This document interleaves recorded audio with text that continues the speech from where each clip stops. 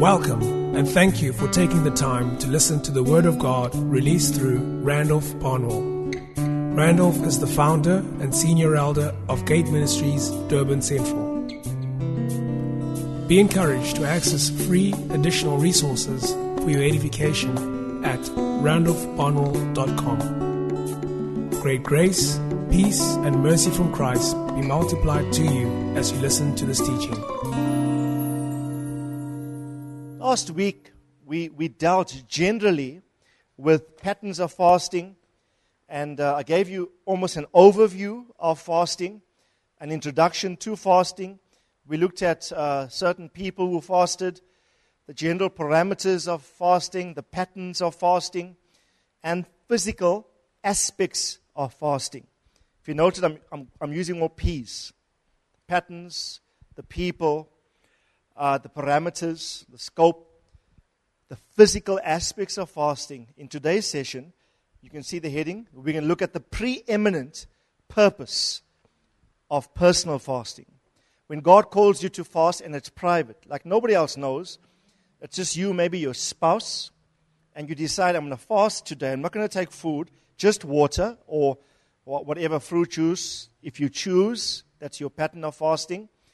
And I'm going to combine that with some more intense prayer, maybe some Bible reading, and it's my way of drawing closer to the Lord. Now, in the Scripture, the Bible has much to say about why we should fast. So I'm going to talk about the preeminent. There are many reasons. And if you do a case study, and I'm dying to get into the case studies, but unfortunately, we'll get into the case studies maybe next week and the weeks following. Case studies where you will see there are varied reasons in the Bible why people fasted privately or individually. But if we stand back and look at the overarch, look at the general picture of what the Scriptures present as the preeminent purpose of personal fasting, that is what we want to discuss this morning. My people perish for a lack of knowledge. Ignorance is dangerous. It can kill you. What you don't know can kill you. Jesus said, you will know the truth, and the truth will set you free. Right? The moment knowledge comes to a person, and awareness comes, and if I know the truth about fasting, I'm empowered to engage obediently in the act of fasting with understanding. So I don't do it as a clinical, cold exercise, simply because it's a wise thing to do. I do it, and my doing of it is born out of deep understanding of the processes involved. Not so? And so when, for example, the temptation to eat, and how many of you had temptations this week? Here's the amazing thing. The moment you decide to fast, everybody is offering you everything. Huh? All the delicacies at work start coming out. Oh, see what I got for lunch today. Right? It's like the moment you take a decision to make progress spiritually, it's amazing how there will always be temptation for you to lax your commitment to fast. Now, let's just look at your notes. I want to look at firstly the primary New Testament passage on fasting. Don't read everything, just read what I tell you to look at. Now, fasting, number one, is a mark of Christ's disciples. Look at Matthew chapter 6 from verse 16 to 18. He said, this is Jesus talking, he said, whenever you fast, do not put on a gloomy face, as the hypocrites do, for they neglect their appearance so that they will be noticed by men when they are fasting. Truly I say to you, they have their reward. Everyone say they have their reward. But you, when you fast, now he's talking to his disciples now, but my people, my disciples, when you fast, anoint your head with oil, wash your face, so that your fasting will not be noticed by men, but your Father who is in secret, and your Father who sees what is done in secret will reward you. Amen? Now notice the bold part in the verse. I focused on the words when you fast. Everyone say, when you fast. Jesus did not say to his disciples, chaps, if you decide to do it. The word when is indicative of the fact that he assumed it will be a normal practice that they would fast. So he calls them and he simply says, when you fast. You are my disciples when you fast. And he lays out the motivation for fasting that they must adopt, that must be so different to the Pharisees. Now the Pharisees were the religious leaders of the day. But they were irreligious. They were hypocrites. They used spiritual activity to get glory unto themselves. It's amazing. One of the purposes you would soon discover for fasting is to humble yourself. When you do not eat, in the spirit you are saying to God, I'm not proud, I'm not boastful, I'm not arrogant, I'm not full of myself. I take the posture to humble myself before you, God. So my not eating food has a spiritual correlation of lowliness in the spirit before my Father. Then, how can I use fasting, the practice designed to humble me, to recruit attention to myself? Doesn't work, not so? Jesus said to not be like the Pharisees. Now, here's what I want to focus on. Jesus said, because they appear unto men to fast. Or, this version says, they do it to be noticed by men. Now, these are elementary principles, but I must cover them. I want to encourage you. Your focus in a fast is not man. Your focus in a fast is God.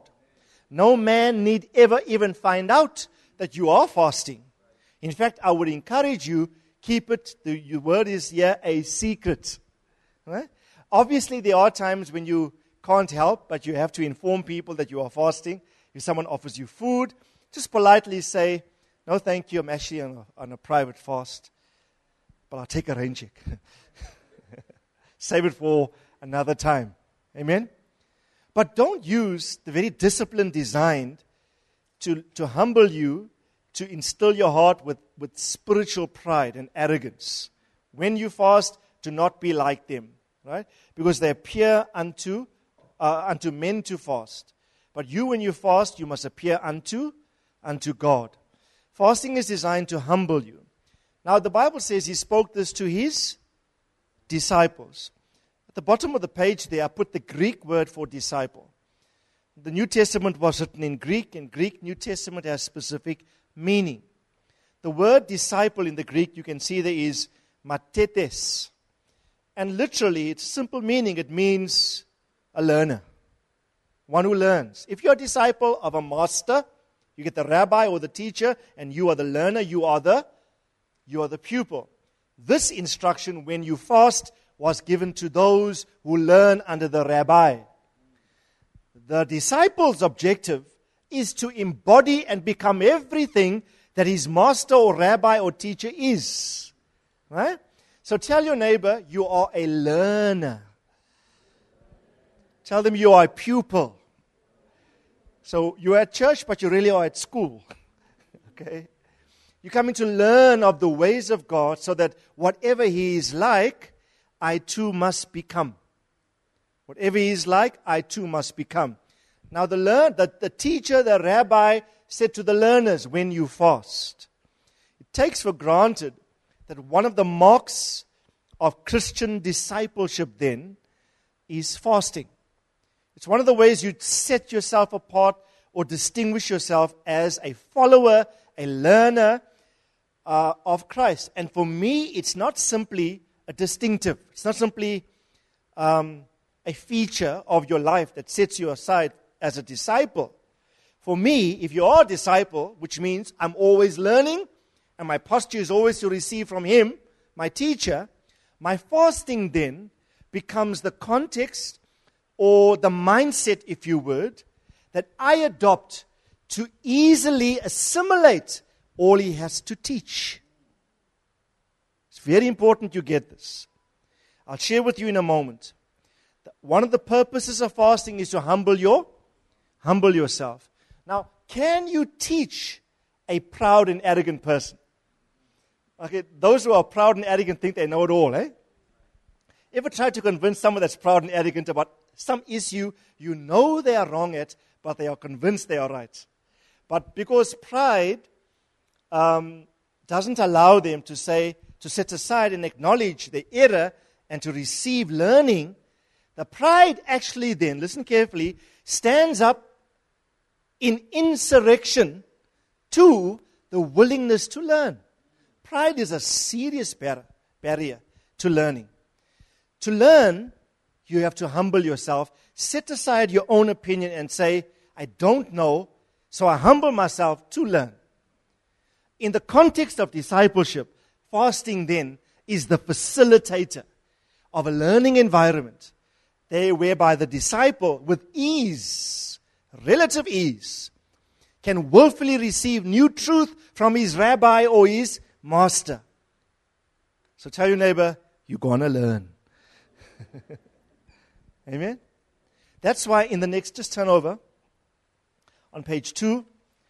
Remember the scripture we had, James chapter 1 verse 21. Therefore putting aside all filthiness and all that remains of wickedness.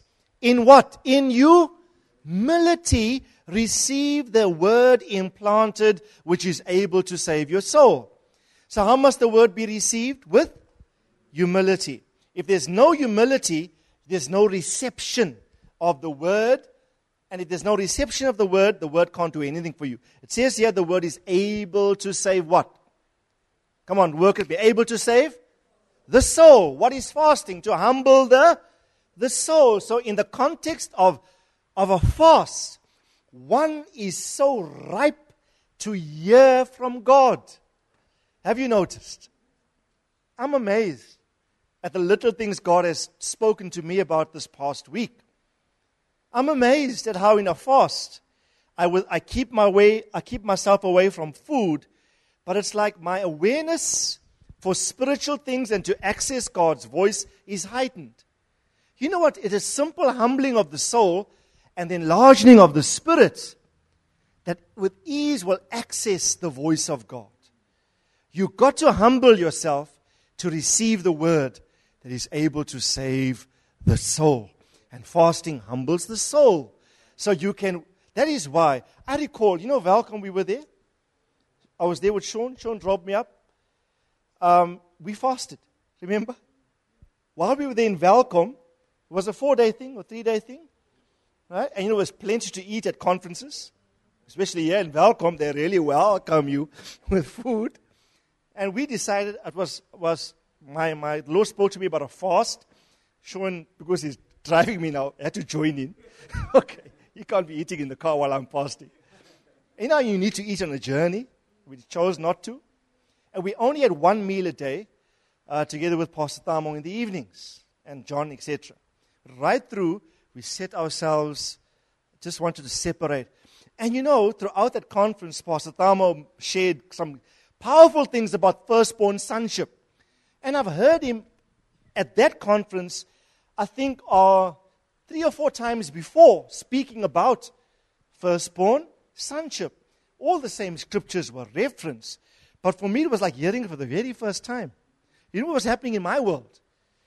My soul was so low, my spirit antenna was so up, I was picking up things I could not pick up before. Sometimes you can stand before greatness and not hear anything.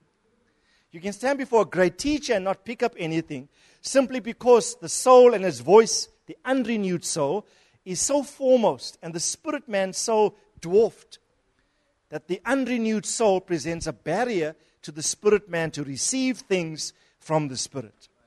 That's why any learning environment, reception of the word with humility is key. And fasting helps you just to quiet your inner self. Because the soul is the mind, the will, and the emotions. Not so? It's a very busy area.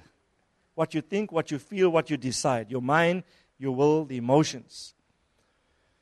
Sometimes you need to just block out competing voices to access more clearly His voice. Amen?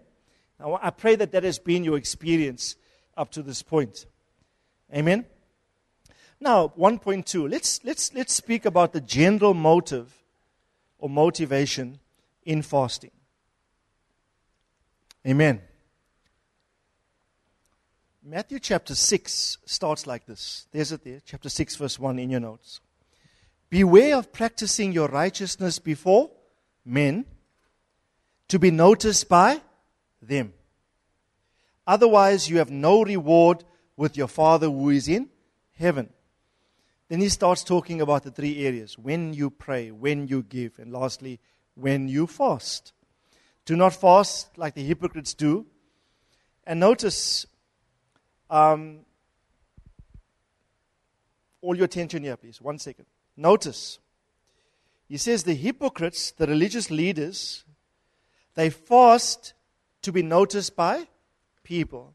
He says they have their reward in full. What's the reward in full?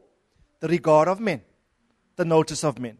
He says, understand, but you, my disciples, when you fast to be noticed by God in the heavens. Fast in secret. Don't use it for personal aggrandizement, for personal glory, to reap attention to yourself so that people can think, woo, what a spiritual person that is. Look how they're fasting. No. Just be quiet about it. Please remember this, brethren. It's unto God. It's not unto men that you fast. Your focus is Godward all the time.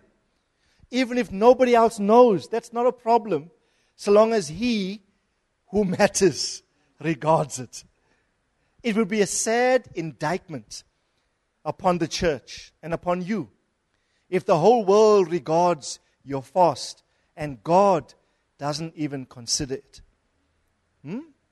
So Jesus said this, fast unto your Father who sees in secret, and your Father who sees in secret will reward you.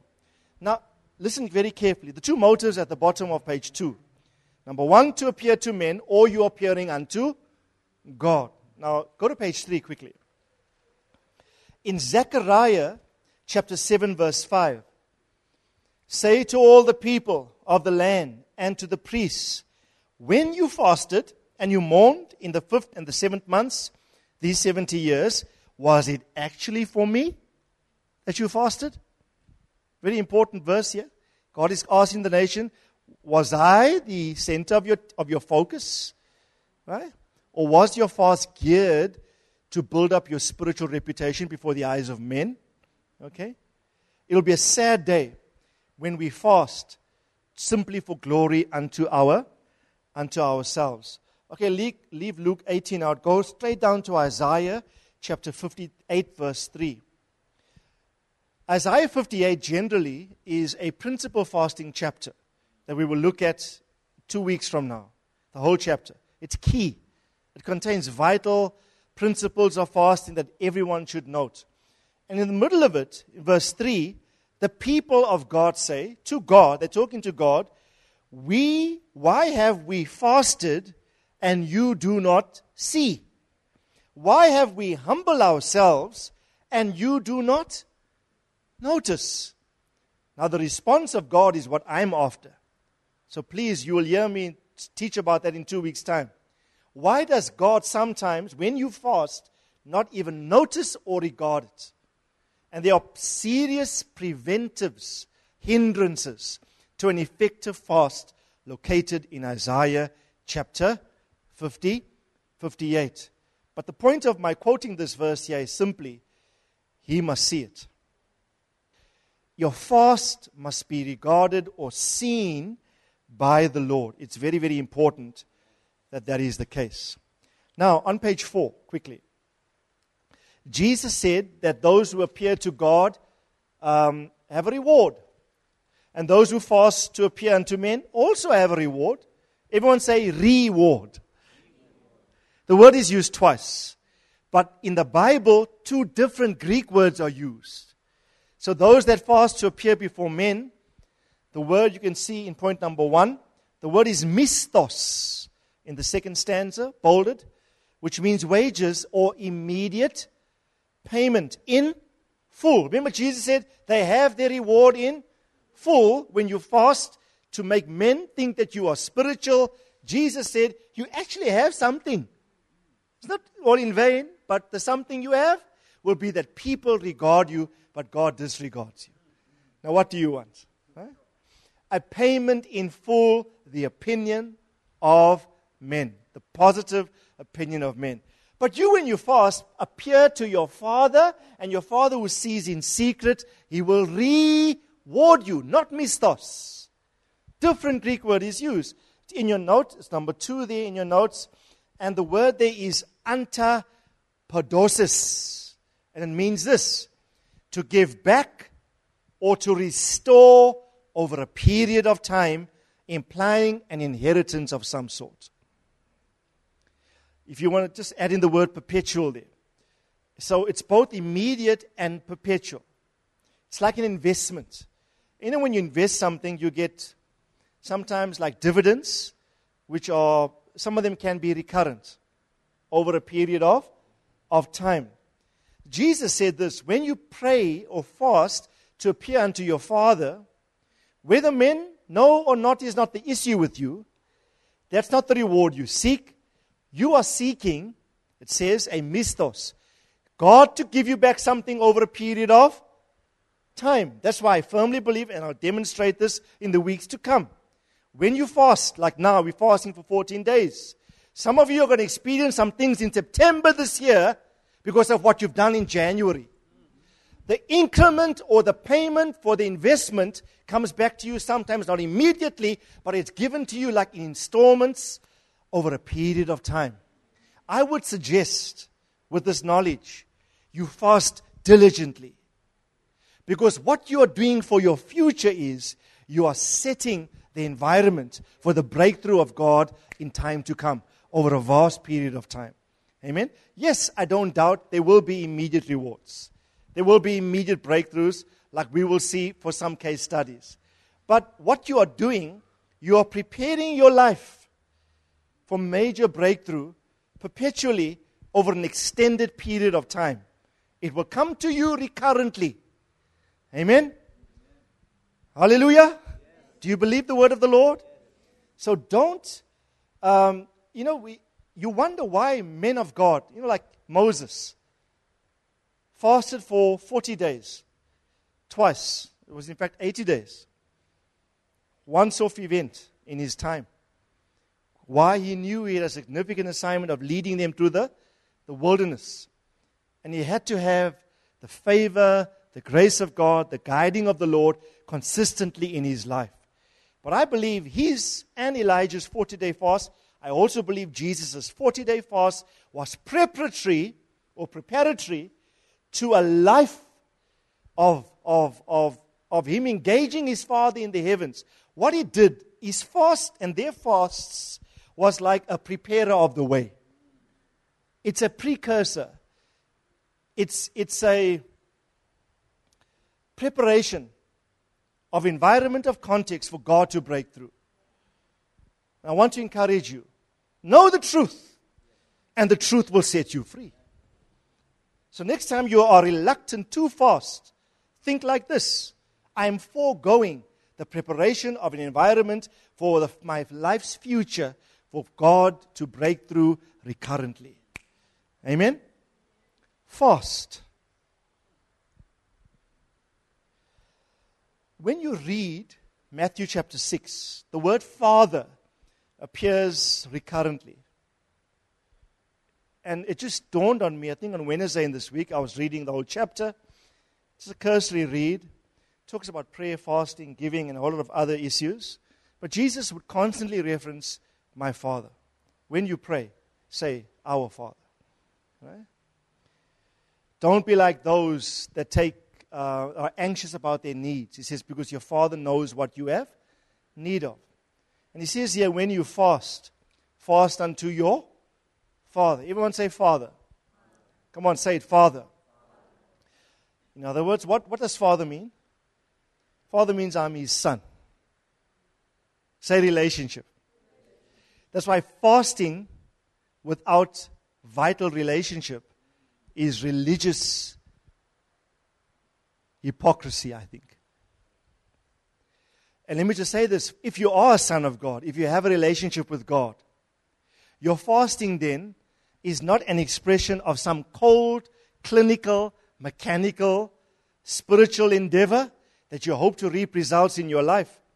You are fasting unto a father. And if he is a father, you are his son. You're not trying to convince him of things that he does not want to do, because he loves you. And you come based, when I fast or pray, I come before my daddy in heaven, my father. Everyone says our dad. Right? We have an intimate, loving relationship with him.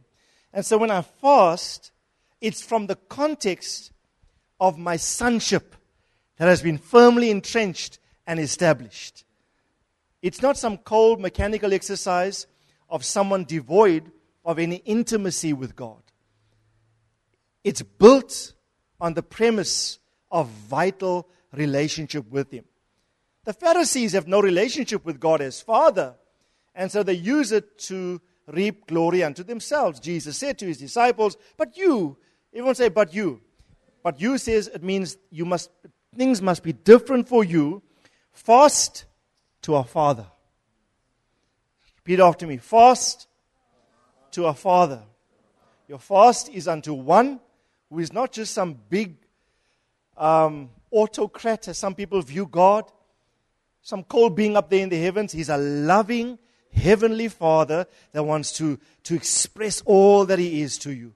Your fast is intensely relational, highly personal. It makes it all the more profound when you fast with the mindset. I'm not an orphan spiritually. I'm a son. I'm God's son. I have a Father who loves me and who will take care of me. And my fast is unto him. Amen? So I want to encourage you, your fast must be intensely relational. Now let's look at on page 5, the primal purpose of personal fasting. David said the following in 2 of his Psalms. Psalm 35 and verse 13b, the second part of that verse says, he says, I humble my soul with fasting. In Psalm 69, the first part of verse 10, he said, I chastened or I disciplined my soul with fasting. I humble my soul with fasting. The Young's literal translation of the same verse. So fasting, focus, has got to do with bringing the soul into proper alignment. Now please follow with me. We did an extensive teaching on 2 issues last year and the year before.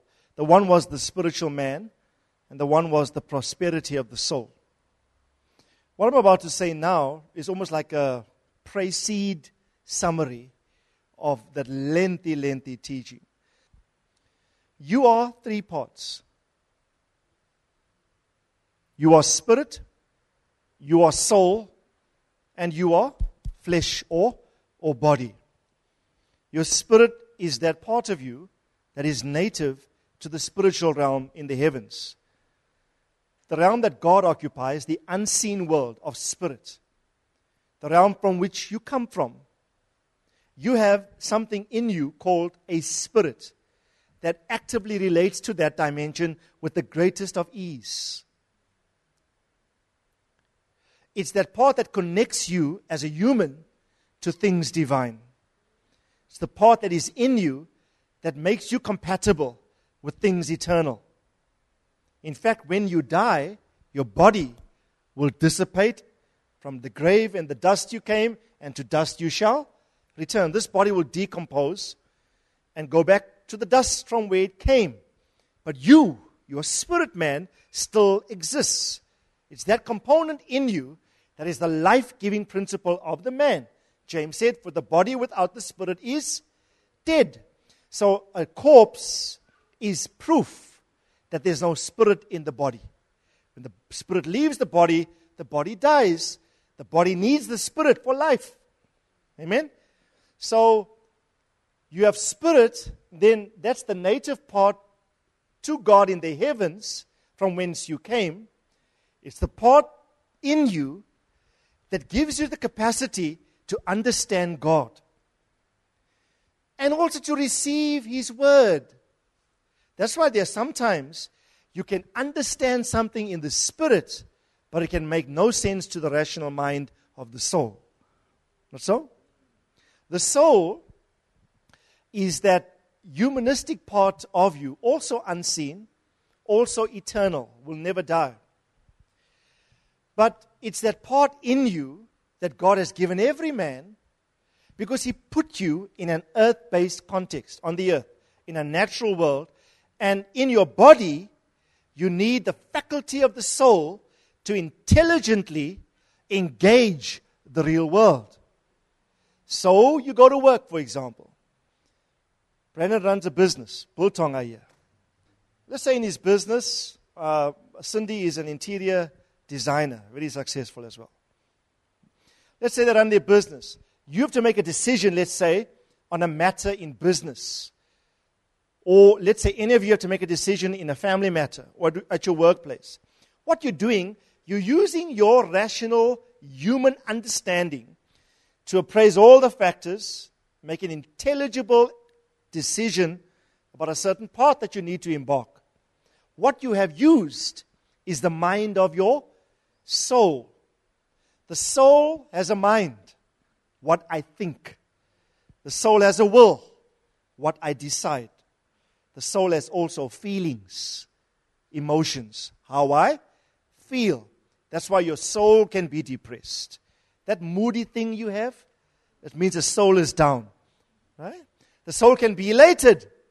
Mary said, my soul magnifies the Lord, and my spirit, she says, rejoices in God my Savior. It's important for me to rehearse these things, because fasting, like I said, its target is what? Take that soul and humble it. Now listen carefully. What was the original desire or the design of God in making man with these three parts in him? How should a son of God operate in the earth? This is how it should have worked. With your spirit, you have the capacity to receive information from God through His Word, through your Bible. You read, God gives you His Word that communicates His thoughts and His voice to your spirit. Your spirit is the platform, the hard drive, if you would, that is compatible with divine software. The voice of God, when it comes, it must be received on instrumentation in you, your spirit, that makes what you hear understandable. Your spirit too has a mind, your spirit too has a will, and your spirit too has emotions, just like your soul. But the original design of God was this: I receive words from God, understand it with my spirit. I can even make decisions with my spirit. I can even feel emotions in my spirit. My soul, that makes me a rational human being in the earth. I can engage physically a known world of matter and physics, intelligibly operate in the earth with my soul. That soul in me was supposed to have taken its cue or lead from the Spirit. In the order of things, it should have been spirit, soul, body. With spirit dominating, informing the soul, conditioning the soul, and the soul then, in a body, can intelligently give lead to this flesh to dictate to it what to do, what to decide, what to feel, what to will. Not so? But when Adam sinned, the Bible says their eyes were open. What eyes? Not their natural eyes, the eyes of the soul. And what happened from that point onwards was that the soul, now sinful man, when people go away from God, what happens? The order gets mixed up. They start to operate like soulish men. Right? And the soul dominates the spirit. That is why a word of God can come to you. God's will can come to you. But if you perceive it from the realm of the mind of your soul. That's why spiritual things cannot be understood by natural men. The Bible says that, not so? And so you have to, listen carefully, to restore the order. This is what we're about, the sons of God. We want our spirit man so fully formed, so powerful, so authoritative, so aware, so fully formed, so well developed. And how do you develop your spirit man? By pure obedience to the word of the Lord.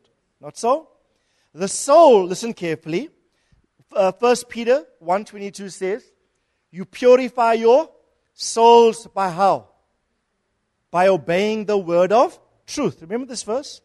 You purify your souls by obeying the word of truth. When you get saved and you are a son of God, your spirit man is renewed or regenerated. And it too must still grow to fullness. But the area of your soul, your mind, your will, and your emotions need to be renewed daily. Every day you wake up, God will, let's say, speak to you about a matter. You as a human got to decide, will I follow the lead in my spirit, or will I listen to an unrenewed soul rivaling what God has dictated to me in the realm of spirit? The unrenewed soul represents the biggest hindrance to obedience. Say it again. God wants you to obey. The unrenewed soul represents the biggest obstacle to the Son of God obeying the voice of God from the platform of His Spirit. That is why when God says, example, through your spiritual father or through your priest or your pastor, summons a fast, let's say, and you don't heed it, that's proof to me you either do not understand fully how God speaks, or you disregard the speaking of the Lord, or any matter. Let's say God says to you, Liam, forgive Brandon. He sinned against you, lied about you. Forgive him. Now you know you are a son, you must forgive. But the soul will say, no. I want revenge. I'm bearing this grudge. But the spirit man must say, I'm willing to submit to the voice and the word of God. When he allows that area of unforgiveness in the realm of his unrenewed soul to bow to the lead of what he's hearing in his spirit, and against how he feels naturally, he wakes up the next day still feeling angry, but yet takes a decision with the mind of the spirit saying, I will forgive, even though it's hard, even though I'm battling with this in my rational mind, my thinking, but I will not operate as a natural being. I am spiritual. I don't wait for corroboration, no agreement from the realm of the unrenewed soul. I will take a decision based upon revelation that I'm receiving in my spirit. When he does that, it says, the soul is purified by the obedience to the word. You see, you don't wait for your soul to be renewed, for you to obey. The soul is purified in the act of obedience. Very important. Tell your neighbor, purify your souls by obeying. Purify your souls by obeying. Deuteronomy 11:18 in the middle, the bottom of your page. You shall therefore impress these words of mine on your heart and where? On your soul. God says, take my words. You know, an impress is like a stamp, like an impress. You're making a mold. You know, in the post office, they use these stamps. God is saying, take my word in. I mustn't break this thing. Okay. Take my word in. Stamp my principles. Stamp it upon your soul. What you're doing is you're bringing the soul into alignment. Amen? Turn over the page. Over the page, I just put some of the diagrams that I presented to you in that series. The first diagram, the Spirit leads and guides and conditions the soul, which through the body expresses obedience. Not so? So you must be always Spirit-led, not soul-led. Otherwise you become a soulish man, when indeed you are a spiritual man. Tell your neighbor and confess with positivity. Prophesy, you are not soulish, you are spiritual. You're not soulish, you are spiritual. You are spiritual, man. I declare over you. I call forth as I speak to you. I call forth the spiritual nature within you. You are spirit more than soul. Don't allow that unrenewed thinking of yours to dominate and rob you of your preserve in God. Sometimes it does not make sense. It's hard. But you know God is speaking. And as I obey from the realm of spirit, my soul comes into alignment. Let me just say this. The soul is not unimportant. The soul is very essential. Without it, you can't make intelligible decisions. You rely upon it to engage the world rationally, but you don't rely upon it as the lead factor. The lead factor is the spirit leading the soul that you use in your body to engage the world. Now, the next diagram just are circles, but the spirit, I drew the spirit man bigger than them, well, not bigger than them all, in the center of them all. The centrality of the spirit indicates its pivotal and strategic placement and function in the man. The core of you, the essence of you, is spirit. Diagram 3, this one I really like. This one Pastor Thamo drew for me at a conference in Kenya. I spoke briefly at the conference and I was talking about spirit, soul, body. Afterwards I came on and sat. He said, that's very good. Here's a diagram. And he drew this. On my notes, drew it big. That's where I got this from, this last one. He said, the spirit man must be so big. Your soul and then your body. But the most important aspect about you must be, that must be the strongest. Must be the fact that you are spirit motivated. Not spooky motivated. When I say spirit, people think spook. No. I'm talking to the kernel of who you are. Yes, your spirit is unseen. It's non-material. It's non-physical. It's the essence of who you are. Amen? But let that be the predominant factor, leading your soul and through your body, living in the world. Amen? And then lastly, on the next page, when God speaks, the bubble that says God's voice there comes to us. It usually comes through, yes, God can speak to you, and He does.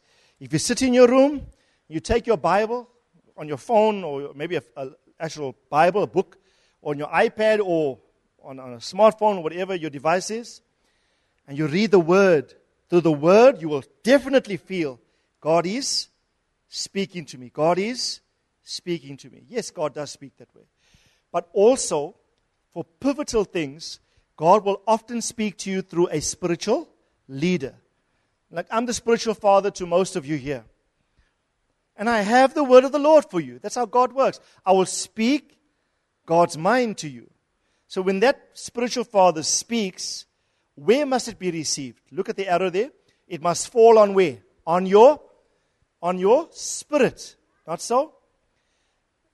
And the Spirit covers, configures, and brings light to the soul. And then, listen carefully, those two arrows now come to the body. Not so? Spirit and soul in a body. Everyone do this. Just pinch your neighbor and say, you're still flesh. You still have this body, eh? You're not dead yet. Okay, you're still alive. You're still flesh, right? But in you are two principles pulsating. It's spirit and soul. Listen to me very carefully. It's spirit and soul allowing you to make decisions.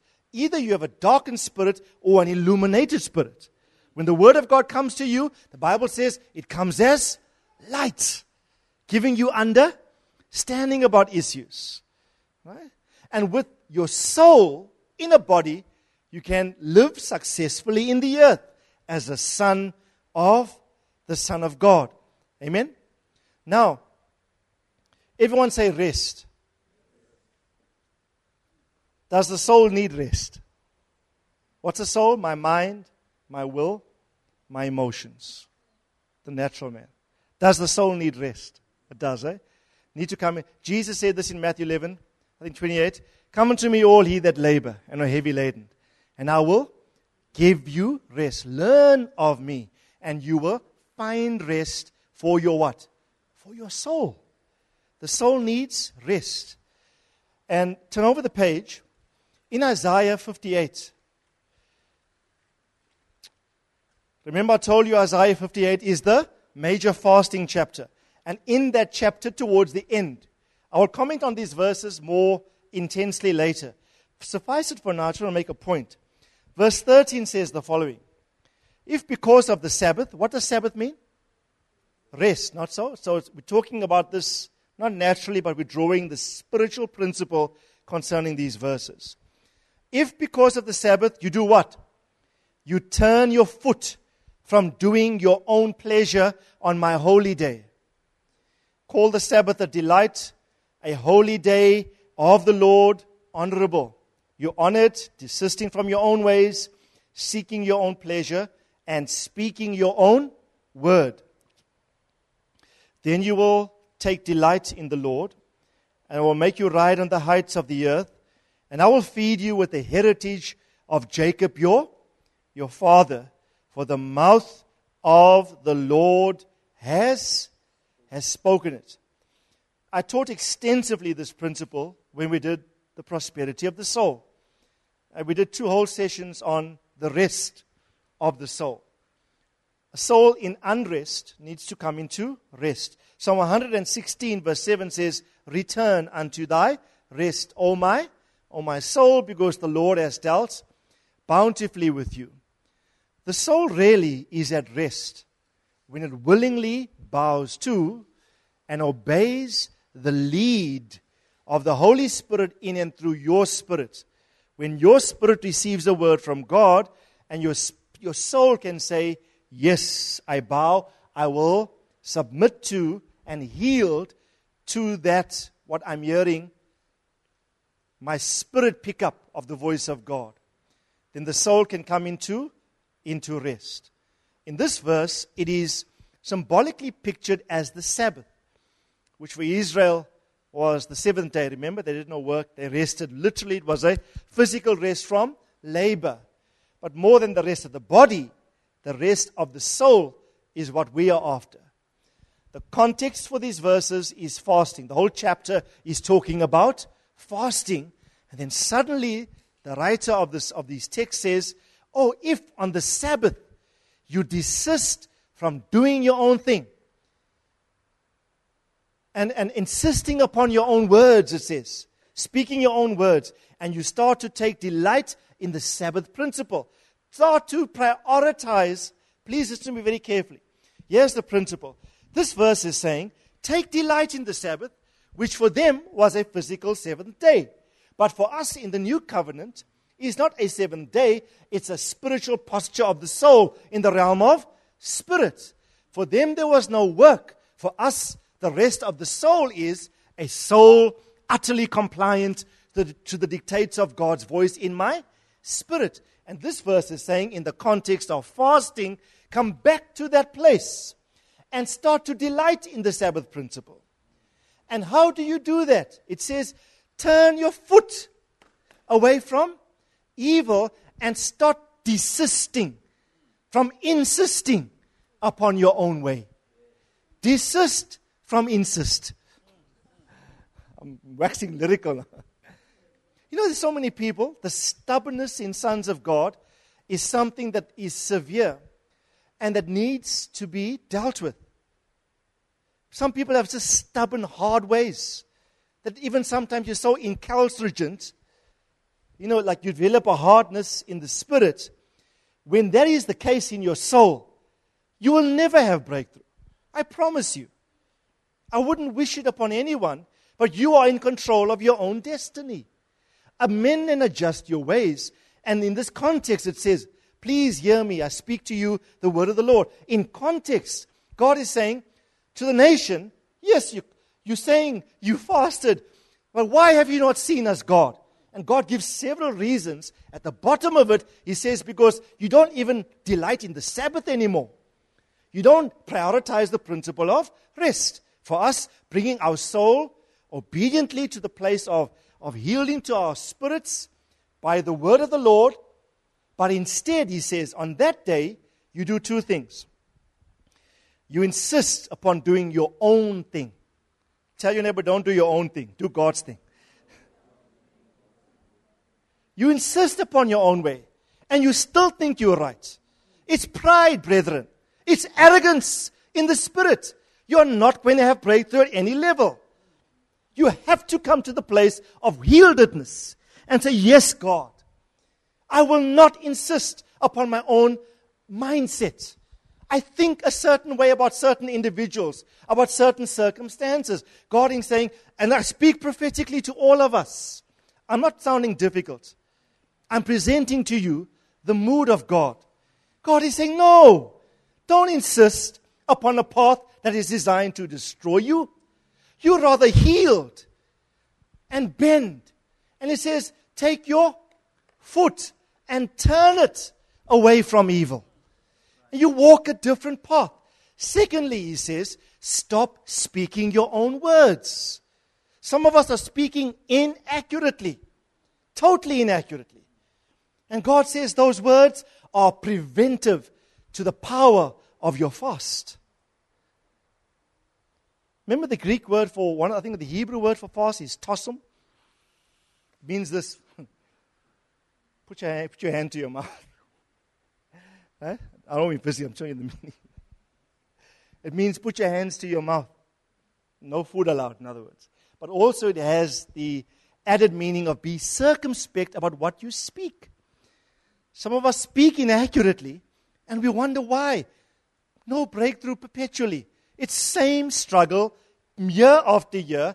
In the same month of last year we had this. We're having this again. I speak to you as a prophet.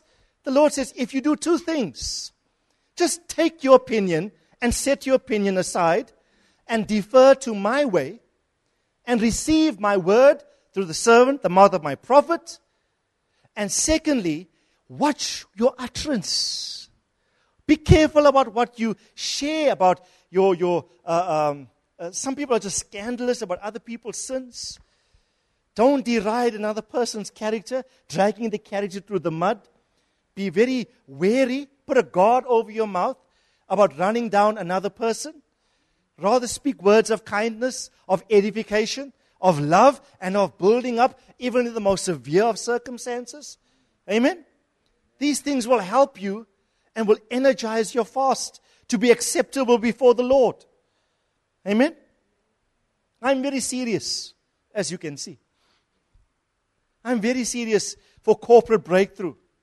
Very serious. And these things must be expunged from the house. Now listen carefully. Look at in the center of your notes. The terms humbled and chastened all imply a disciplining of the soul. David said, I chasten my soul.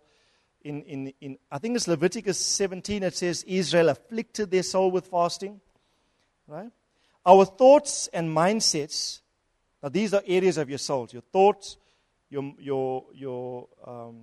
will and your emotions.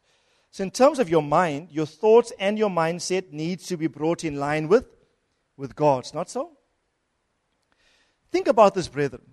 You presently might have a way of thinking about certain people or a situation, and your present thought is totally opposed to the way God is thinking about it. And in that area of your thinking, in the mind of your soul, you need adjusting. Secondly, your will or desires, your intentions, your ambitions, and choices need to be brought in line with God's expectations and desires for us. Not so?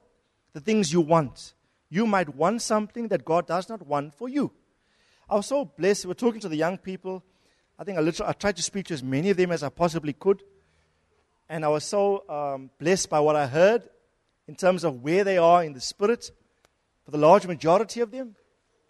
I was speaking to one young man, and he said to me, Pastor Randolph, in this fast, I'm trusting God that I will know my destiny and my call. because I don't want to do something, and even in the choice of a career, choose something that is not part of God's making for me.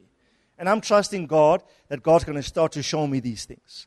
You know, that warm my heart. I think as young as you are still in high school, but these are your thoughts. God will honor that kind of thing. And I'm saying for all of us, we all have wants, desires, and ambitions. And some of them might be contrary to the ways of God. All I'm saying, in a fast, when that soul is humbled, the soul is more prone to receive, to be open to the leading of the Lord. Amen? God can bring reorientation to your ambition, to your desire. God can bring readdress to some of the things you want and desire. And then lastly, your emotions, how you feel, need to be brought to a state of wholeness, healing, and maturity. Amen? And maturity. Now, let me close. I'm going to start to close now. Notice, start to close. We shan't be much longer.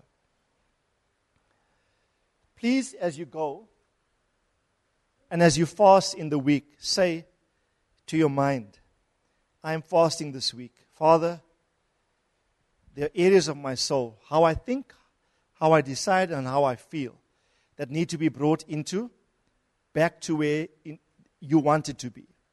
I am trusting you as I humble my soul. It's now standing up. I say, soul, bow. I humble my soul to receive the right path, the right way, the right view, the right words, the right perspective, the right desire. I humble my soul to receive this. I'm telling you, God will honor you. God will meet you. God will break through for you. God is faithful to guide you. God will speak to you. God will reorder your steps. If you turn your foot from doing your own thing, on my holy day, declares the Lord. If you stop speaking your own words, God says, you shall be called the repairers of the breach, the restorers of streets to dwell in. You must read the passage. You'll get an apostolic mandate come to you. Now, let me just say this quickly, because of time. Look at the bottom of page 8. On the Day of Atonement, Israel humbled their souls by fasting. Right? Now, let me explain it. Let me just read this. This is from the Illustrated Dictionary of Biblical Imagery, what I'm about to read. Listen carefully. The English word atonement is derived from two words, at and one-ment. Can you see it? Everyone say one-ment. So if you add the word at, you get the word atonement. Right? At one-ment. One-ment implies, everyone here? One-ment implies unity, oneness, or reconciliation. So whenever I'm giving you some principles to help you remember what atonement means. Whenever you hear the biblical term atonement, like we often say, the blood of Jesus when he died on the cross, his blood atoned for our sins. Right? So atonement has always got to do with taking two things that were separate and reconciling them, bringing them at one. Not so? Right? Everyone say at one-ment. At one-ment. Now, it says further here, for example, atonement presupposes that two parties that were estranged with an act of atonement, being the reconciliation of them into a state of harmony. The theological meaning is the reconciliation between God and his fallen creation, especially between God and sinful human beings. Before Jesus died, in the Old Testament, in the Old Covenant, Israel as a nation had in their calendar year what they called a Day of Atonement, where certain sacrifices of animals was made unto the Lord, first for the priests, Aaron and his sons, and the rest of the priesthood would then make sacrifices on behalf of the nation, and by that act, God would declare the nation free from the guilt of sin. It's like the day when everyone's sins were forgiven. You were once estranged from God as a nation. On the Day of Atonement, you came back to the place of being at one-ment with God. Right? You became to be, again, reconciled to God. Now listen to what Leviticus 16:29 says in your notes concerning this day. God says, "This shall be a permanent statute for you. In the 7th month, on the 10th day of the month, you shall humble" what? You shall humble your, what does that remind you? Sounds like fasting, not so? God says you shall humble your souls and not do any work, whether native or alien who sojourns among you, for it is on this day that atonement shall be made for you to do what? To cleanse you, and you will be clean from all your sins before the Lord. It is a Sabbath, solemn rest for you, that you might humble your souls. The King James says of verse 31, a Sabbath rest unto you. You shall do what to your souls? Afflict your souls. Remember what David said? I chasten my soul with fasting, and I humble my soul with fasting. Israel as a nation experienced one day in the calendar year called the Day of Atonement, when by blood sacrifices offered, the sin of the nation was cleansed, and the nation stood before God, reconciled at one to Him, in right standing with Him. And on that special day, God expected the nation to fast. Expected the nation to fast. So the atonement or the reconciliation with God was done in an environment of fasting. Now go to the next page. In Acts 27 and verse 9, it's recorded there, the Day of Atonement. But it's not, in some of your versions, you must check whatever version of the Bible you use. If you check Acts 27 and verse 9, where you read the fast, some versions actually write there the Day of Atonement. Right? So it says, when considerable time had passed, and the voyage was now dangerous, since even the fast was already over, Paul began to admonish them. Now, let me ask you this. Do we need blood sacrifices to atone for our sins? No, we don't. Who died for us? Jesus died for us, and He became the spotless Lamb of God who spilled His blood so that when we accept Him as Lord and Savior, we can experience the forgiveness of our sins. Not so? Read Romans 5:11 says this. Watch. And not only so, but we also joy in God through our Lord Jesus Christ, by whom we have now received what? So tell your neighbor, you have already received the at-one-ment, the atonement. So, the King James Version, that's the King James, the New American Standard Version says, not only this, but we also exalt in God through our Lord Jesus Christ, through whom we have now received reconciliation. So remember, at one moment you get back to that which you were estranged from. On the day that this happened in the Old Covenant, God said to the nation, they must fast. In fact, listen to me carefully, Orthodox Jews today, even today, it is known by its modern name, Yom Kippur. You've heard of the term? Yom Kippur is the Jewish fast, the day of fasting. It's a tradition carried on since the time of Moses, based upon this instruction in Leviticus 16. A day to humble yourself and to be reconciled to God. And it says you humble the soul. Now, we don't do it. I'm not suggesting, listen carefully, that you need to fast to get your sins atoned. No. If you want your sins forgiven, all you must do is confess and you will receive Jesus. But I believe this, that fasting aids a process of repentance. Remember Joel 2? You read Joel 2, all of you? Your obedient sons? You read Joel 2? He says, return unto me, repent. How? He says, return unto me with fastings. I really believe that in the environment of a fast, where aspects of your soul are being cleansed, it is acceptable to fast unto the Lord to indicate your participation in the process. You see, Israel could have stood aloof. Why? Because the priests would bring the sacrifices. Happening in the temple there. Here's a whole nation scattered over a vast geography. Palestine is big, not so? Natural Israel then. Big land. Various cities scattered over a vast territory. And now we're sacrificing. God says for the nation to participate and appropriate what is happening in the Spirit, I expect everyone to fast. That is why it's important to fast when the call is made to fast. Amen? Now, as we close, we started closing, now as we close,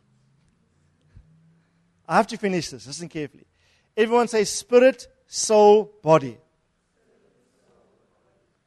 Purpose of fasting is for me to humble my soul, bring rightness, correctness, rectitude to my soul. It must submit to the obedience of the Word of God in my spirit, so that in my body I can obey God whatever He calls me to do. So when I fast, in my body now is where it starts, but the decision is spiritual, but the man says, I withhold food from the body. When you eat, let me ask you a question. Who decides that? Your mind does, most of the time. Hey? Your mind decides to eat, not so? You make a decision, I will. So what does the brain do to the desires of the cravings of the flesh? Or your mind sees that chocolate cake dripping with chocolate, strawberries, and it's not just a physical thing. The mind is signaling to the body, it's fine, go for it. Hey? It's a decision made before the act is done. What's making the decision? Usually the mind of the soul. Right? But in a fast, you've made a spiritual decision to draw near unto the Lord. The spirit man therefore dictates to the soul. Now, soul, when you see food, desist from eating. Refuse it. Right? I think fasting then is the ideal expression and facilitator of entrenching the rule of one spirit. Listen to me. Rule we must. It's to rule that we are called. But some of us we can't even rule nations when you can't even rule your own body. You will rule nothing if you cannot rule yourself. You will manage nothing if you can't even manage your own desires. You will never be in a position of great authority in the realm of the Spirit when even in your own flesh, you can't even bring that under control. That's why Paul would say this in Corinthians 9. I keep my body under, lest after I have preached to others, I become a castaway. I want to encourage you. Everyone say rule. Come on, say it louder. Rule. God wants to give you mastery. He wants to give you dominion. And I really believe even in areas of business, success, of ruling and reigning in specific areas of your life. But in fasting, you in microcosm, in smallness, you start to exemplify the kind of ruler that you are. You can't even rule a plate of food. How are you going to rule a whole nation? You decide, and God, you know God is leading you to fast, but you can't even assert yourself and say, I'm in control. Mind of the Spirit over the mind of the soul. Mind of the Spirit telling the mind of the soul. No, you're drawing near to God. No, you're seeking God. So mind of the soul, inform your body not to eat. Eh? It's about rulership. Let me just say this. The most powerful duo of authority is an informed spirit with a thoroughly compliant soul. When you get partnership of soul and spirit in a man, there's nothing in his body he will not be able to do or not do. Tell your neighbor, be strong. Come on, guys. I want strong spirit in you. I want strong soul. I want a word-illuminated spirit. Your soul and your spirit in absolute partnership over your body.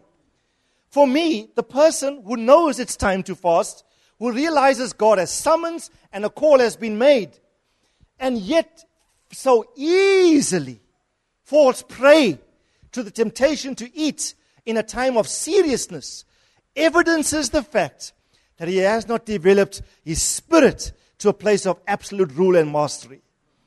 This is an opportunity to express your rulership. Come on, tell your neighbor, rule. Come on, guys. Rule, rule, rule, rule. So then, a secondary reason for fasting, number 2, is to discipline your fleshly nature. But you can't hope to start there. You have to start by the humbling of the soul, because the soul is that entity that conditions bodily responses, not so? So if you can bring your soul into submission, the soul partnering with the Spirit can dictate to the body and get victory over things that easily beset and assail the body. Amen? Look at the second stanza there. You've heard this one before. Right at the bottom of the page, it is often quoted, the way to a man's heart is through his stomach. And Renee said, amen. I'm so glad I married into the Israel family, because these guys can cook. You've heard the term, eh? If you can get to his stomach, I'm not saying she did that. No. If you can get to his stomach, you can get to his heart. If you can, here's the temptation, here's the age-old satanic ploy. If you can tantalize his appetites, I'm not just talking food now, I'm talking general appetites, his cravings, his allurements. If you can tempt a man, and most times you can do it through food, you got the man's craving, got the man's lust. Okay? So Satan has been working this scheme. For example, remember, why did Eve sin in the garden? The Bible says in the book of Genesis, she saw that the tree was good for food. Right?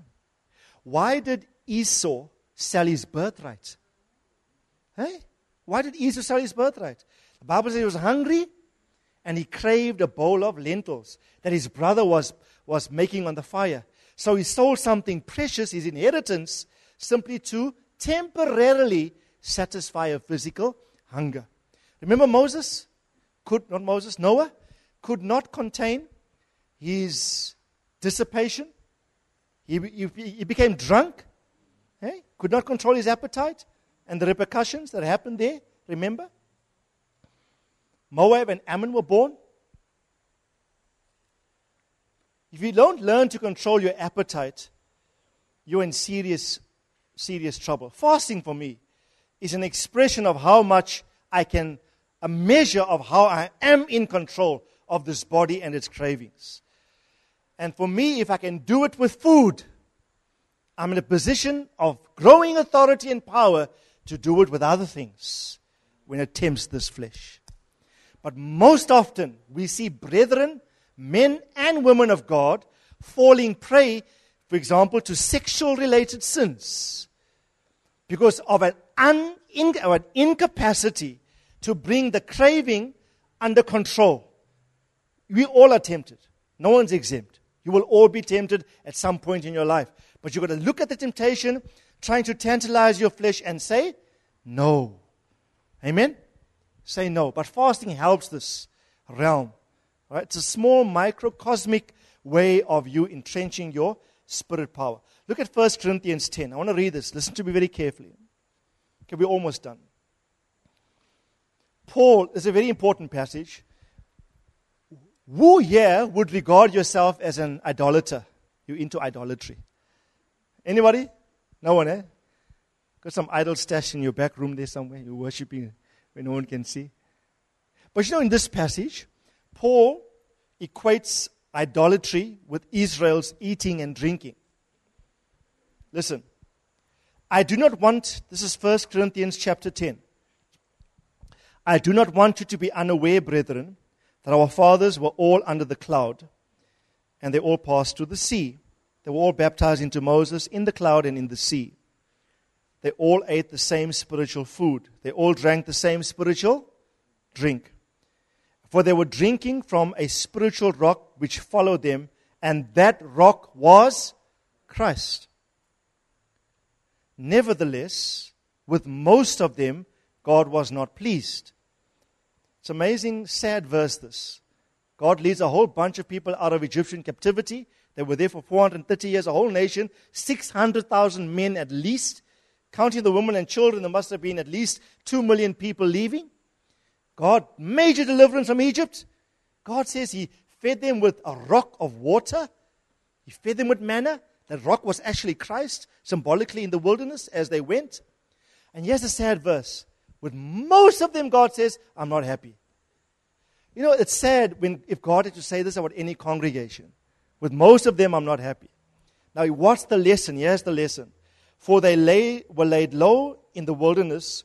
Now, these things happened as examples for us, so that we would not crave evil things as they also craved. Do not be idolaters, as some of them were, as it is written, the people sat down to eat and drink, and they stood up to play. Let us not act immorally as some of them did. 23,000 fell in one day. Nor let us try the Lord as some of them did, and they were destroyed by serpents. Nor grumble. Tell your neighbor, no more grumbling. Say, no more complaining. Let me just say this. The Bible says Israel did it for your example. They grumbled and they were destroyed. So no more complaining. I want to banish complaint from my system. I'm not even complaining about the heat anymore. Even little simple things. Just let words of commendation. Don't complain about any. The spirit of grumble negates a fast. Show you that in a few weeks.